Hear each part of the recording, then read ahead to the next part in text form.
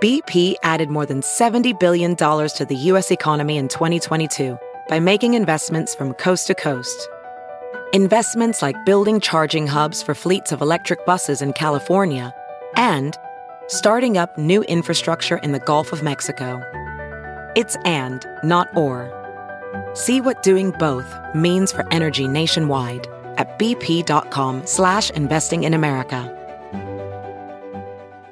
Ladies and gentlemen, welcome to the Great America Podcast with Lou Dobbs, always in the fight for truth, justice, and yes, our American way of life. And now, here he is, the Peabody Award-winning voice of truth, the great Lou Dobbs. Hello, everybody, and welcome to the Great America Show, where every day we work together to assure that truth, justice, and the American way prevails.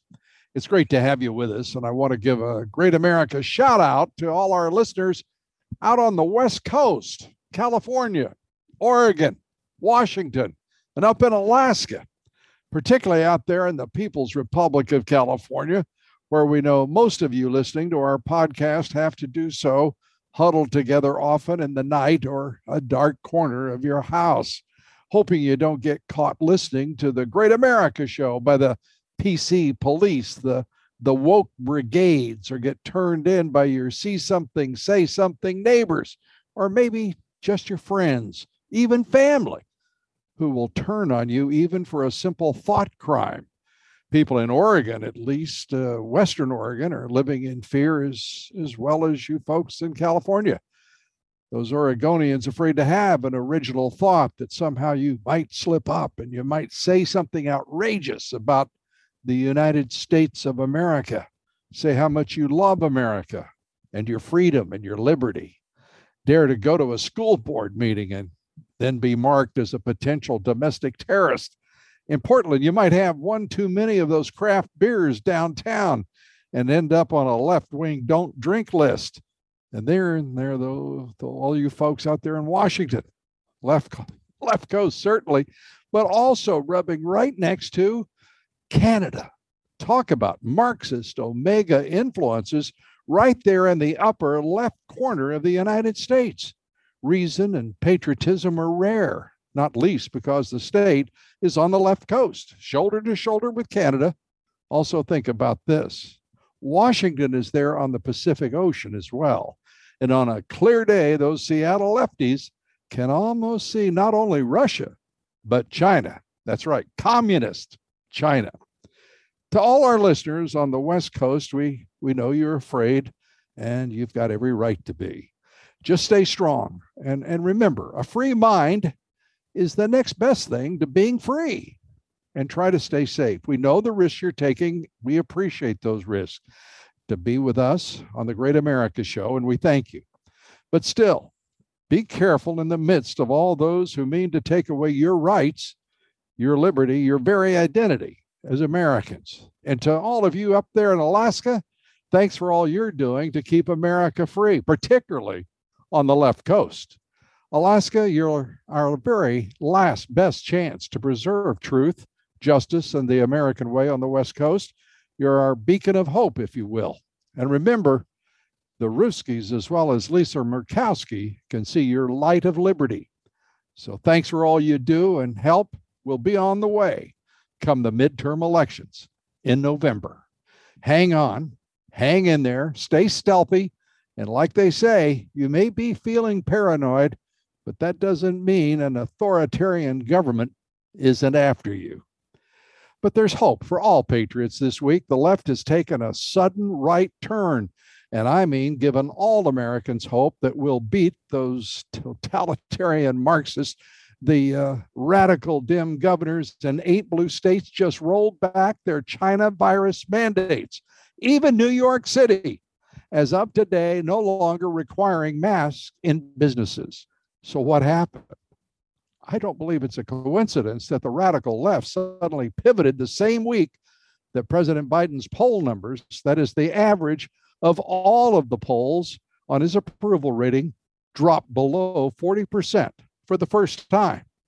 Today, we'll be talking with one of the people most responsible for that left-wing totalitarian reversal, the sudden rollback of the Democrat Party's authoritarian Marxist assault on American freedoms. All the executive orders, the mandates, and authoritarian commands that have been issued by the Biden White House in the name of public health and fighting the China virus pandemic.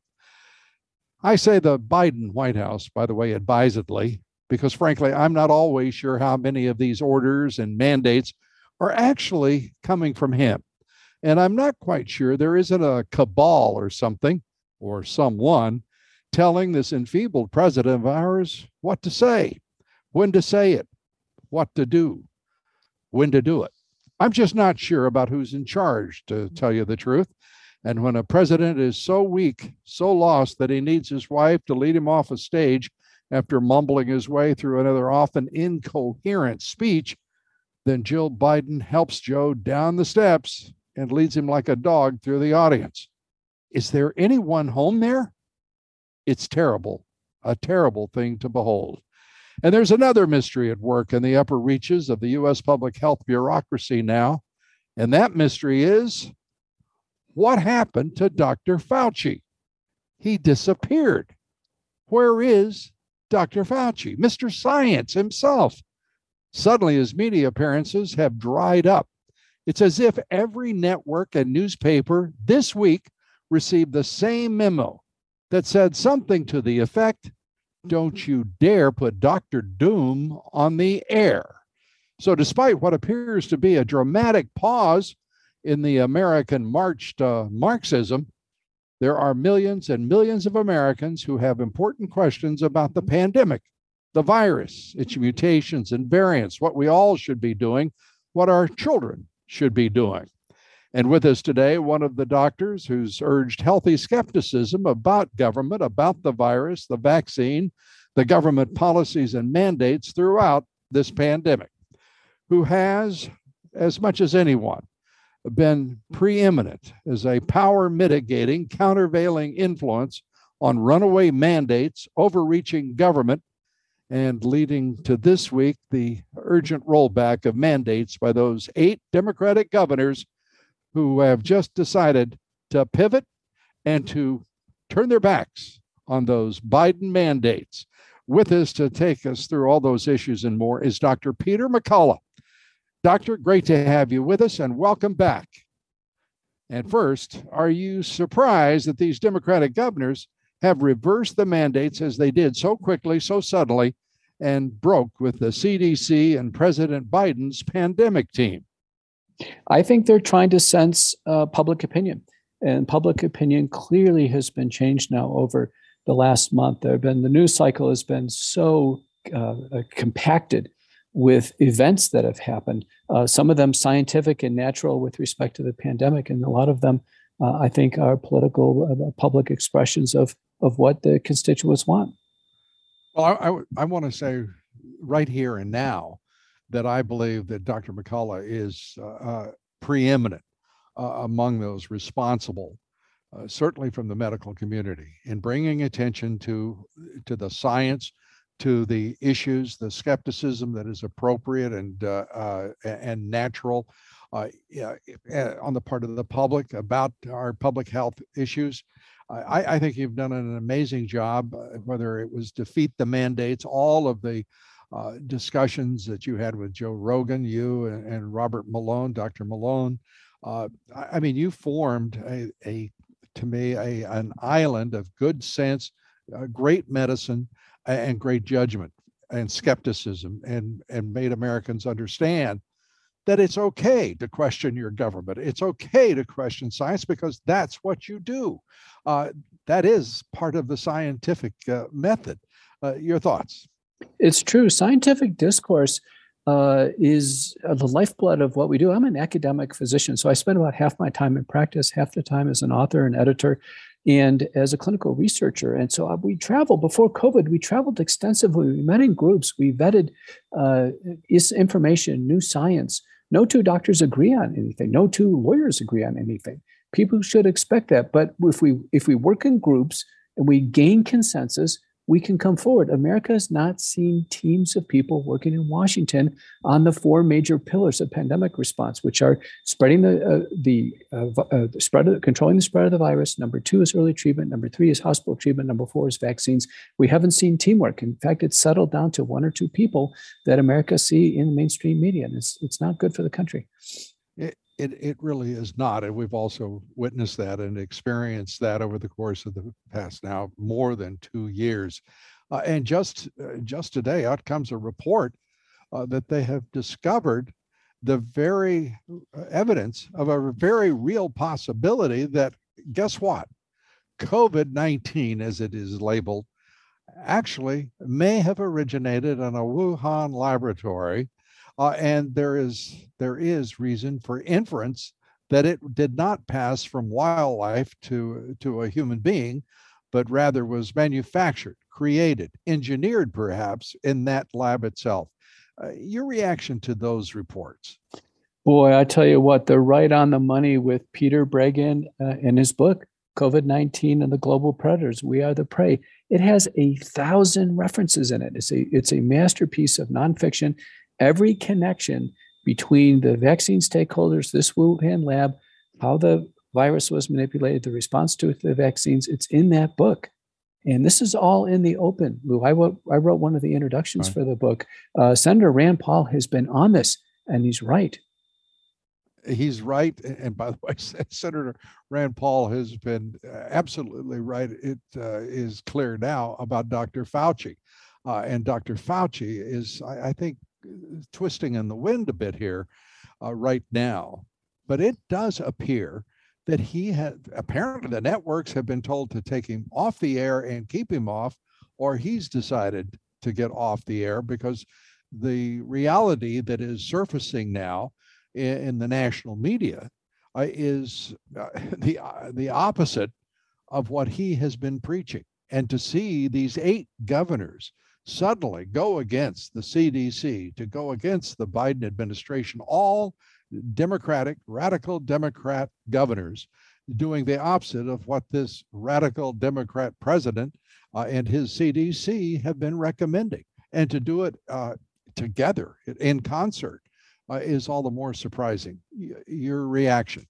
I think you're going to see a lot more. If anything we've learned in COVID-19, with the uncertainty, people feel comfortable when others are doing the same thing. So all we need is a nidus of governors to start to make a break for medical freedom, for dropping these mandates. You know, it's already happened across the UK, Ireland, Scotland, England. It just happened in Sweden. I think you're going to see it happen all over. We are through the emergency phase of the pandemic. There will be a few occasional high-risk seniors. I got a few calls today on them that we can treat. We have high-quality monoclonal antibodies, so Sotrovimab, the other drugs we use in combination. We've now got a Pfizer and Merck drug. The emergency phase is over. We've got enough tools to treat patients. We can get through this. Well, people are now somewhat confused, as you know. I talk to people, and some are still saying, who've been, by the way, adamant, vaccine, almost to the point as many in the country are. It's a virtue signal to have been vaccinated, and there will be zero tolerance of anyone who makes an independent decision that he or she will forego the vaccine and rely instead on treatment, early treatment. Your thoughts about what we have done here in terms of the vaccine? You mentioned some of those people triple jabbed and still contracting Omicron. What are the lessons there? I think the lessons are to not take any particular technology, biotechnology, and gamble on it to such a large extent. And I published an op-ed in The Hill in the summer of 2020. It was titled "The Great Gamble of the COVID-19 Vaccine Development Program." And we put all our chips on one horse, and that was the vaccine. And boy, you know, if it wasn't airtight, if it didn't work perfectly, we knew we were going to be in trouble. And people now feel deceived. We have a report out of the CDC December 10th showing 79% of all the Omicron cases are fully vaccinated. And now this paper by Joseph Lunard from the Department of Epidemiology, School of Public Health at University of California at Berkeley, showing 76% of Omicron patients are fully vaccinated, those coming to the hospital. But I can tell you the good news here is that vaccinated or unvaccinated, they are coming out pretty well. No one with Omicron went on the mechanical ventilator, thank goodness. And there was only one death reported in Omicron, and there, it may or may not have been directly related to the virus. Omicron is a far milder syndrome. Those who took the vaccine, that most of them did it out of patriotism. They're probably going to get the Omicron variant anyway. We have no data to suggest the current sets of vaccines cover the future variants. And I think now is a good time, actually, to drop the mandates and pause the program. And I think I was on Laura Ingraham this week, Lou, and I told Laura, I said, the day these vaccines are dropped will become a national holiday. It's almost as if the vaccines are more of a menace than a respiratory illness.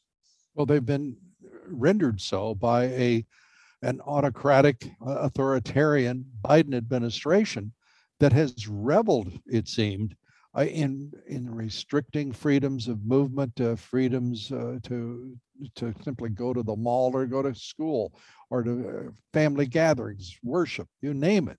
The constraints have verged on outright suppression. An oppressive society in this great constitutional republic is going to engender some considerable reaction. Whether it's latent or whether it's expressed, it's going to happen soon. That is that expression. And I think that's where we are right now. Give me I think there's a question that wasn't really asked immediately in this period in which we're vaccinating, putting all of our chips, if you will, on vaccination, as you put it. Is there any evidence that being vaccinated, because when you talk about 76%, 70+% of the people getting Omicron, is there any evidence that the vaccination actually makes a person more vulnerable to the virus?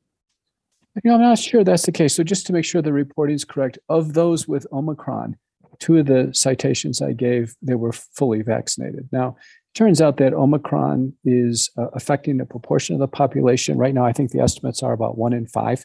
And since 3/4 of Americans took the vaccine, you can see how the proportions go. I think the question is, did they derive any benefit? It's possible with early strains that are now extinct, there was some protection. But the U.S. hospitalization data, I don't think are valid because they're not randomized. The reason why they're in the hospital is not adjudicated. And then there's differential testing applied to those more unvaccinated than vaccinated. There's no real ascertainment if they took the vaccine. They're in isolation. So I think a lot of times there's an assumption that they're unvaccinated. And we knew from the UK, Denmark, Germany, and Israel that the majority of people in the hospital were in fact vaccinated. So now the World Health Organization has come out and said, listen, no boosters. Boosters are just potentially even going to weaken the immune system here. We don't want this to further backfire. Now that's, I guess we're getting to sort of the area that I think people have huge questions about. The booster shot itself can depress the status of your immunity. Is that correct? It's a theoretical observation, but it is increasingly supported by a literature. Lou, there's over 1,000 publications in the preprint server and in the peer-reviewed literature, National Library of Medicine now, 1,000 papers on vaccine injuries and complications, including disorders of the immune system. And one of the things that can happen is actually reactivation of latent viruses like Epstein-Barr virus and the herpes zoster virus. And, furthermore, at the U.S. Senate hearings led by Senator Ron Johnson, there was a presentation by lead attorney Tom Rentz and co-counsel Lee Dundas on behalf of 3 whistleblowers within the U.S. military. The lead one named was Teresa Long, and they presented a multifold increased risk of immunologic disorders, cancer, blood disorders, blood clotting, neurologic and cardiovascular disorders in the Department of Defense. So this isn't the VAERS system. This is actually in a clinical occurrence system. So Johnson has, in a sense, subpoenaed the data to make sure they're not altered. But this is disturbing to see year-on-year increases like this. And we know the military has been under tremendous pressure to take the vaccines. Absolutely. And our soldiers are under tremendous pressure as well. I want to get a sense too of did this apply to all of the vaccines, or was it just the mRNA, that is Pfizer, Moderna? Was it Johnson and Johnson? Which vaccines were they separated? It's a good point. The vaccines are very different. Moderna is 100 micrograms of messenger RNA per shot. Pfizer's 30 micrograms of messenger RNA per shot, and Johnson's is an adenoviral vector, where it's billions of particles that are given. So they're very different. The US CDC and FDA, which are leading the program, they still haven't given us a safety report on the vaccines. We're more than a year into it. We don't know where the problems are with these vaccines. We should have had monthly safety reports and an independent data safety monitoring board overseeing all this so we could actually spot the problems. Now we're deep into it, and the public has great distrust now. Yeah, absolutely. And great questions that they're asking. And amongst those questions, the application to go ahead and vaccinate 5-year-olds, 11-year-olds, these are awfully young children.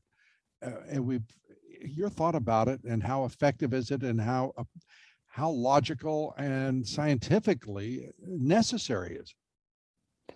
It doesn't follow the risk stratification principles we understand the pandemic. About 40% of our deaths were seniors, people in nursing homes, congregate facilities, that the average age was 83.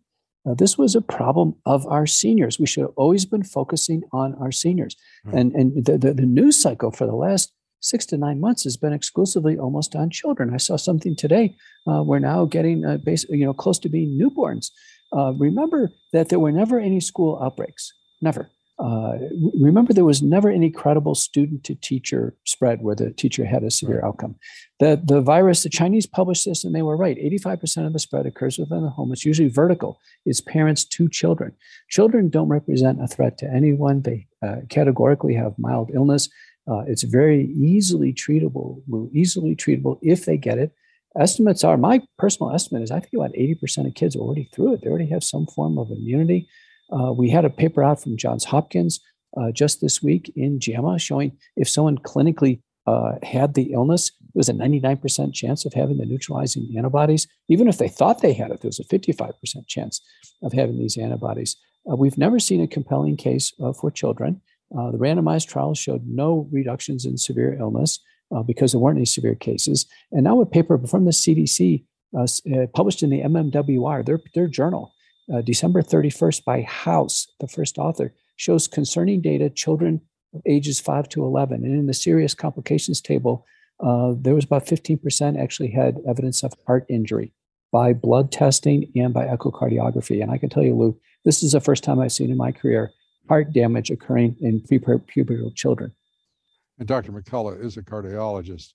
And I have to say, if you haven't seen it, let me get that percent so we all understand. What percent had heart damage? In the House paper, there is a table, and I'm going to bring it up since I think it's important. When the media docs and the FDA get up, boy, they better be quoting the literature. I mean, with great precision. So this first author is House, H-A-U-S-E, MMWR, December 31st, 2021. In this serious reports table, they had 100 cases where kids, this is serious, this means life-threatening, hospitalized, and they had 15% had an elevation in cardiac troponin indicating heart damage. 12 had chest pain, 12 had abnormal, these are percentages, 12% had abnormal EKGs, and 10% had abnormal echocardiograms. Lou, this is unheard of to have children who have no threat of illness with respect to COVID-19 respiratory disease, sustaining any heart damage. And I testified in the U.S. Senate on January 24th. I told America, one case is too many, one case. It's stunning stuff. And that brings us to a number of issues, but one of them is, why in the world is not the medical community at large, not just simply the public health bureaucracy and community, why isn't the entire medical community reacting to this idea of vaccinating children? As you said, in some cases, reaching down to an infant for a vaccination. Why would this be going on without great public discussion? Because we have parents that have to be in the throes of anxiety and concern for their children and trying to decide what's right, and they're finding out already that what they have been told in many instances is simply wrong or was wrong, that did subsequently they found out it was even worse than it had been told. The FDA, why, doctor, isn't the FDA saying to Big Pharma, let's slow down here now? Lou, I can tell you, I'm in practice in a large health system. I get all the emails. I have yet to see a single email come through with an update on vaccine safety. Not a single grand rounds on vaccine injuries. Not a single set of discussions. It's almost as if the censorship has penetrated right into the medical community, the medical establishment. And the doctors are almost as if they're in a trance. They're in a lockstep trance. The American College of Pediatrics says across the board, vaccinate the kids. American College of Obstetrics and Gynecology says vaccinate pregnant women, of which we have no supportive evidence here. We have no information on long-term safety. We know these are genetic products. And a recent paper by Rochden and colleagues that came out a few months ago, and it kind of passed our group, and we had missed it originally. She's found that actually the messenger RNA is actually installed in the body for at least a couple months. They were able to find it in the lymph nodes. Now the spike protein, which is the part of the virus that was manipulated in the Wuhan lab in China, that exists in the body for over a year. No wonder people have chronic inflammatory conditions. They develop neurologic and cardiovascular problems. The messenger RNA is there far too long, and now the spike protein gets deposited into the organs, circulates in the body, causes blood clots. I mean, this is almost like a science experiment gone bad on a large scale. And we're ringing the alarm bells to shut this down. And we're not hearing this discussion emanating from the FDA or the NIH. Instead, we have had Dr. Fauci, the head of the infectious disease agency of the NIH, out operating as a cheerleader. He had everything but pom-poms and would brook no discussion about, let alone debate, about whether or not there should be vaccination, and should there be vaccination of young people, children, infants. Should we be using mRNA, or should we be using Moderna or Pfizer, or should we be using Johnson & Johnson at all? First they said they shouldn't, then they said, well, you can have one shot of it. I consider myself fairly well read for a layman on all of this. I have no idea what's going on with Johnson & Johnson, or why the FDA made decisions they did make about various vaccines. It's an absolute mess. In fact, I think the vaccine that had the best safety profile was the Novavax vaccine. That was like a tetanus shot. It was just 5 micrograms of the spike protein, just like you give a small amount of tetanus toxoid, you respond to it. No genetic technology, no trickery going on within cells. We'd expect the biodistribution to be different. And in the New England Journal of Medicine papers in June, Lou, there was a very good immune response against the legacy variants, 90% protection, as good as Pfizer, Moderna. What happened? Novavax was delayed. It got some entry in Europe and Australia, but now the virus has mutated. So I think the opportunity even for Novavax, I think that window is closed. Yeah, and Novavax, to be clear, could not manufacture the vaccine. The company was one of those that it had never manufactured a vaccine, had great success. There was great hope in the medical community, I know, about its vaccine and its architecture and its efficacy. But the company could not get out of its own way. And then there is, as you suggest, it looked to me like there were some impediments put in front of it too, because they didn't want to deal with it. They being the government. Right. Remember, Operation Warp Speed had all the resources possible. So they could have easily just taken the innovation from Novavax as an 800-person U.S. company and then literally just contracted to one of the big pharma companies and just make it. Now, it uses a moth model, which is kind of interesting. It uses moths in a sense, a vivarium that produces the the gene, and then a hamster ovary suspension actually started cranking it out. But not a hamster ovary suspension, but a biological system to start producing the material for the vaccine. But there was great hope. But now everything's changed, and so the virus keeps changing. I think the virus, honestly, is just ahead of mankind. And what we should do right now is just focus on protecting some of the high-risk seniors who could get sick. That is primarily the older Americans, the senior citizens who are, as you pointed out, the biggest target of this virus. I think it's also going back to the Army and the military right now. You're talking about they're under tremendous pressure. This is also the week that the Army is going to separate a bunch of people of soldiers who chose not to take the vaccine. Yet with everything that you're saying, that everything that is coming to light, there are great questions about whether the Army has the right to do that and whether or not, and we should know what was the pressure that they were put under by the White House, for example, and whether we're being fair to these soldiers who are being separated involuntarily from the Army. It's true. And you think about some of these specialty units, apparently it's millions and millions of dollars that get put into training a single fighter pilot, for instance. Mm-hmm. Can you imagine the U.S. investment to just say, listen, since you're not taking the vaccine, go ahead and walk? We're just throwing away that investment. And I think Dr. Malone said it right at the steps of the Lincoln Memorial. He said, where there's risk, there must be choice. And I think everyone agrees the vaccines have risk to it. Even the FDA says the vaccines can cause heart injury. Most of the young men in the military are in the age range where they can sustain heart injury. Scharf and colleagues have shown that the age 18 to 24, that's the peak. Rose and myself have published that it goes all the way up to age 50 in men. It's 90% of men who get the heart damage. Well, if there's any risk, Lou, there must be a choice. I couldn't agree with you more. I think most Americans, we're a free-thinking, free bunch of folks, and it's not an accident. It's our heritage before our founding.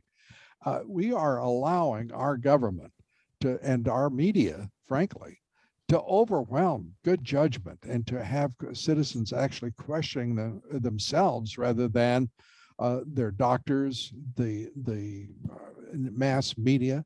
It's really a very troubling time, but it does look like we're starting to at least see a glimmer of sunshine breaking through again, in large measure because of you, Dr. Malone, and a handful of others who've made a very big difference.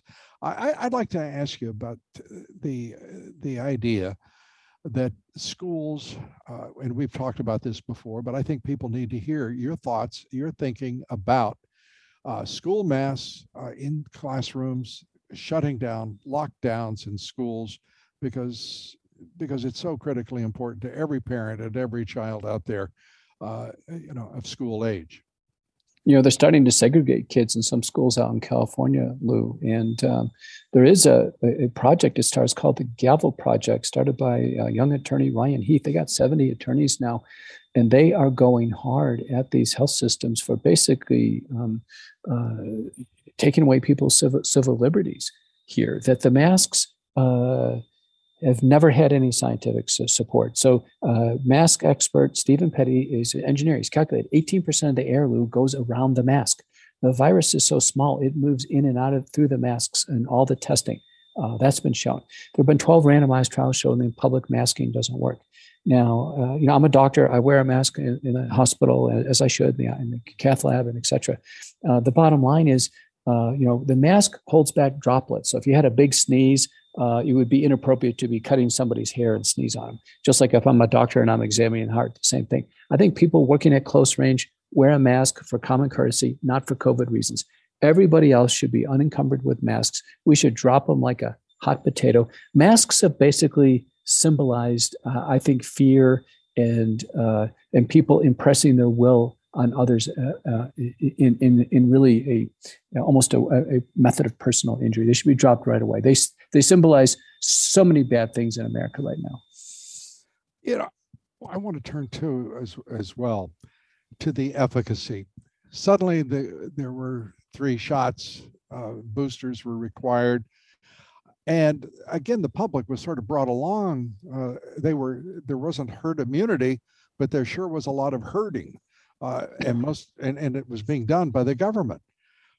Why did we have a situation which really the FDA didn't approve any of these drugs? In point of fact, they gave them an emergency use authorization, and that's still the case. Why have we not seen that change? Why isn't there a final approval? Why can't the FDA do that? And is it because of liability? Is it because they know something we don't and only suspect? But none of the vaccines hit traditional efficacy or safety standards. So the traditional would be that a vaccine has to have 50% protection and has to at least last a year. And none of them last a year. None of them have 50% protection against Delta. Delta, the estimate's about 20%. And then with Omicron, it's close to 0% protection. And then the second thing on safety, Lou, there's been, the US CDC, VAERS system has over 21,000 deaths in it. About 90% of those are domestic. Has over 40,000 individuals permanently disabled, over 30,000 cases of heart injury. These numbers are staggering. So you can imagine, Moderna and Pfizer actually have been given, Moderna and then BioNTech, the German company that's working with Pfizer, they've been awarded biological licensing agreements. All that means is if they commit to post-marketing studies, and the FDA has put a ton of post-marketing studies on them for heart injury, and they come up with a package insert that's going to be survivable, they could have market entry. But if they have market entry, they're going to have to convince an insurance company to pay for it. Do you see what I mean? So I don't think these companies in earnestly really want FDA approval. They're getting pre-purchased product, no development costs, basically a pharmaceutical massive gravy train through the EUA mechanism. And at least Pfizer didn't take federal money. We can say that for them. But the rest of it, in terms of liability and all of the people who are suffering some sort of effect, it's not a great way for public health in this country to be carried out. I'm very, very concerned as well about what are people going to say when we get to it. Let's assume that, well, let's not assume, but it's possible that Omicron could be one of the last, if not the last stage in this pandemic, correct? It's almost like you went to the fireworks and you get to the very end and they shoot off everything they've got left in the cannons, that big finale. It almost seems that way.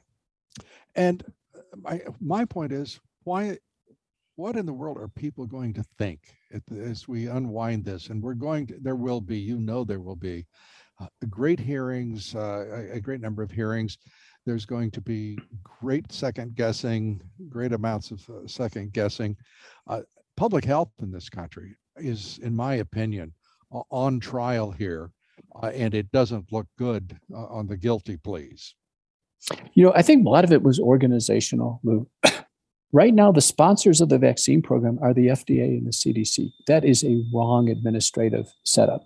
The FDA should always be the drug safety watchdog. They should not be promoting a product. So the FDA should be safety watchdog, the CDC should be the outbreak investigation group, and the NIH should be the government research funding group. That means we should have had a separate pandemic response unit executing the vaccine program, and we should have had independent data safety monitoring board, adjudication committee, and human ethics committee, and monthly review. If we would have had monthly review, we would have identified these problems early, probably been able to adjust the vaccines.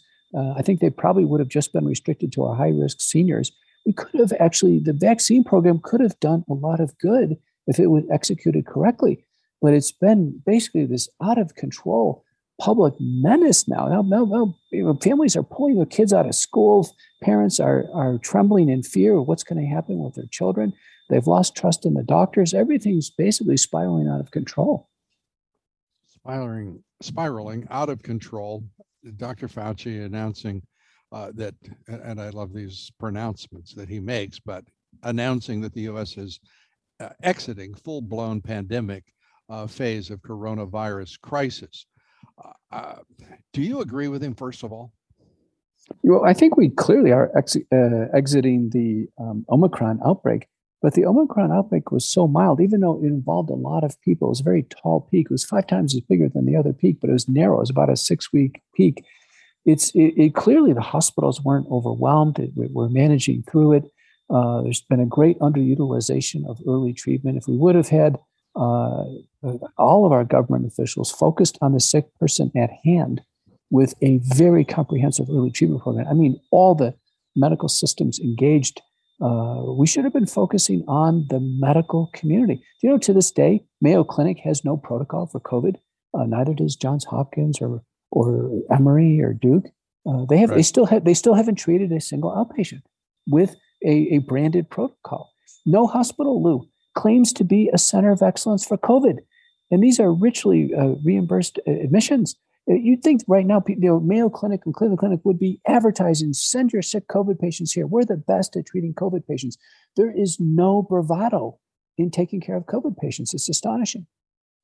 It is astonishing. It's also disturbing because talking to various doctors, the reality is that they were depending upon the CDC for guidance, for direction.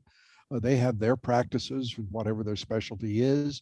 I can only imagine, because people appreciate, I believe, what doctors must stay up to date on, the education that is constant and continuing throughout their careers.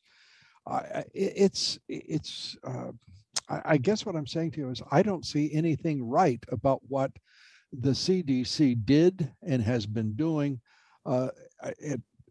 frankly. And I really think that we're going to have to change our public health institutions and organization. Would you go that far? I would agree. I think we need panels of external advisors. When I was doing my innovative work on how to treat COVID-19, I published the very first paper teaching doctors how to treat in the major literature, in the American Journal of Medicine. I got a call from Peter Navarro. I got a call from Senator Johnson. There were people saying, listen, this is important. We can treat this illness. But I wrote the White House task force, tried to break into any type of discussion with people. And no one would hear a word about early treatment. And to this day, our government officials have never given a full-throated endorsement for early treatment. They're not telling people where to access these monoclonal antibodies. They're not even talking up the new Pfizer and Merck drugs. Turns out the Pfizer drug's a winner. And there's no word of it. All we hear about is vaccine. We should be telling people right now, high-risk seniors who are getting sick with COVID, how they can access these important products. And early treatment. The ivermectin became such a focal point. Hydroxychloroquine, just simple, straightforward possibilities you put together. I think the word would be a protocol of treatment that was very helpful. And I think a lot of people, and your conversations with Joe Rogan, for example, you and Robert Malone, I mean, that really set a fire, didn't it, in the public consciousness that really was very helpful. This man who's being threatened and by so many because he dared to listen to outliers from the orthodoxy of American medicine, who just happened. Lou, I have to comment though. Robert F. Kennedy, who runs the Children Health Defense, has a strong position on safety of vaccines. His podcast is carried on Spotify. Spotify never said a word. It was, so it's interesting. So Joe Rogan, who has a huge audience, Joe Rogan, not only does he actually get fried, and then you have Neil Young and Harry and his wife and all these others, Joni Mitchell, and it kept going and going, but it quickly got off COVID, and then it's about Rogan and making other comments on things that quickly became political. And I really feel bad. I've communicated with him some on this, and I feel bad because he's almost now getting fried in these ad hominem attacks, and it's quickly gotten off the the science. If people really want to go after somebody, when they go after Robert F. Kennedy, his views are very strident on Spotify. And, it's just the double standard's amazing. Did you talk with Kennedy? Yes, I've been on his podcast twice. He also presented at the Lincoln Memorial as I did. And he deserves some credit, right? And he's very concerned about this. His views are different. I've taken all the vaccines. My kids have taken all the vaccines. I accept them in my practice. I don't have a hard line against vaccines. Right. But for the COVID-19 vaccines, they broke all the rules, this genetic technology. And then we started seeing the safety effects, what have you. So I had COVID-19 and I was in an FDA early treatment protocol. This was early on because I knew I was taking risks. I was seeing patients. And then I've had now the Omicron variant in December. So I have not had a COVID-19 vaccine. And honestly, I'm just not personally worried as I navigate through life on a day-to-day basis. Yeah. And what you're saying is Kennedy is anti all vaccines? He has a strong view that vaccines have not had enough safety oversight. Now, he makes the case that he wants to see safe and effective products, but there are vaccine-injured people out there, and because of the indemnification of the vaccine manufacturers, the parents have nowhere to go. Yeah, absolutely. My wife and I are vaccinated, but we're absolutely against mandates. This is a country in which you have the freedom to make your own decisions, and for anyone to feel otherwise, that's their right too. But for our government to lay down laws and directives and executive orders and mandates that are not supported by peer-reviewed, skeptical scientists and medical researchers and doctors is to me crazy. And I hope we're through the crazy period. What is your thinking? Are we through the crazy period? I think we're at the dawn. I think we're at a dawn of a new age. But Lou, whatever's going on, it's worldwide. And I have a podcast myself, the Mccullough Report on America Out Loud Talk Radio. I interviewed a German doctor this week who said, in Germany, public gatherings are outlawed because we could not get together and do what you guys did in Washington. He goes, but what we're doing is we're doing silent walks, and we are walking hundreds of thousands of people together. And when we're asked, he said, listen, we're just exercising and we're quiet. But whatever's going on is worldwide. The truckers rally in Canada. You see marches all over the world. Somehow it got into the minds of people to start taking on totalitarian-like thinking. And our goal is, in a sense, to wake ourselves up out of this trance. Yeah. Well, I think that I agree with you. That is beginning. That has happened. I think there's something else that's happened as well. And I think as you correctly gave credit to those truckers in Canada, they've done something magnificent, standing up for liberty, for their rights, and against the oppression of their government. They've shown also, once again, something that I think has been proved far too often in Canada, that Trudeau is a complete fool. He has no place running a government, no place leading a country. But that's just my opinion. What is really, to me, heartening is, as you say, people in Germany simply marching, walking. We're finding out that whether we look to the north, to the Canadians, whether we look to the UK, to the Brits, this is not a world that is made like us. We have freedoms, we have laws and rights that make us the folks who decide what our government will do. This government is now working against the people. And the people, I think, as a result of this experience, as tragic as it has been, as difficult as it has been, as disruptive to American life and society as it has been, is reminding us what a God-given blessing we have here in this great country. It also reminds us that there's a lot of discussion about God-given rights, human rights. My view is there are only American rights in this country. We can discuss whether God led us, whether there is providence to those rights, but those rights are all sanctioned in blood, the blood of soldiers who have fought for those rights, and for all of us who have worked so hard to keep this country free. And I have to say to you, Doctor, you are amongst the leaders. And I thank you so much for everything you've done at great risk to your career, at great risk, period, to stand up for what you know, for what you knew to be right. And you have helped all of the rest of us understand as best we can the issues and to come down on the side of this great country and our treasured freedoms. So thank you, Dr. Mccullough. We appreciate it so much. You get the last word here. Well, that was a very eloquent statement, and I fully and wholeheartedly agree with those statements. So with that, why don't we leave it here, Lou, and let's see what happens over the next few days and weeks. Again, I thank you for all you do. Thanks for being with us here today and continuing us to lead us through this very complex time in which we live. Dr. Peter Mccullough, an American hero. Thank you so much. Thank you. Join us again tomorrow for the Great America Podcast. Stay in the fight. Truth, justice, and the American way will prevail against all enemies, against all odds.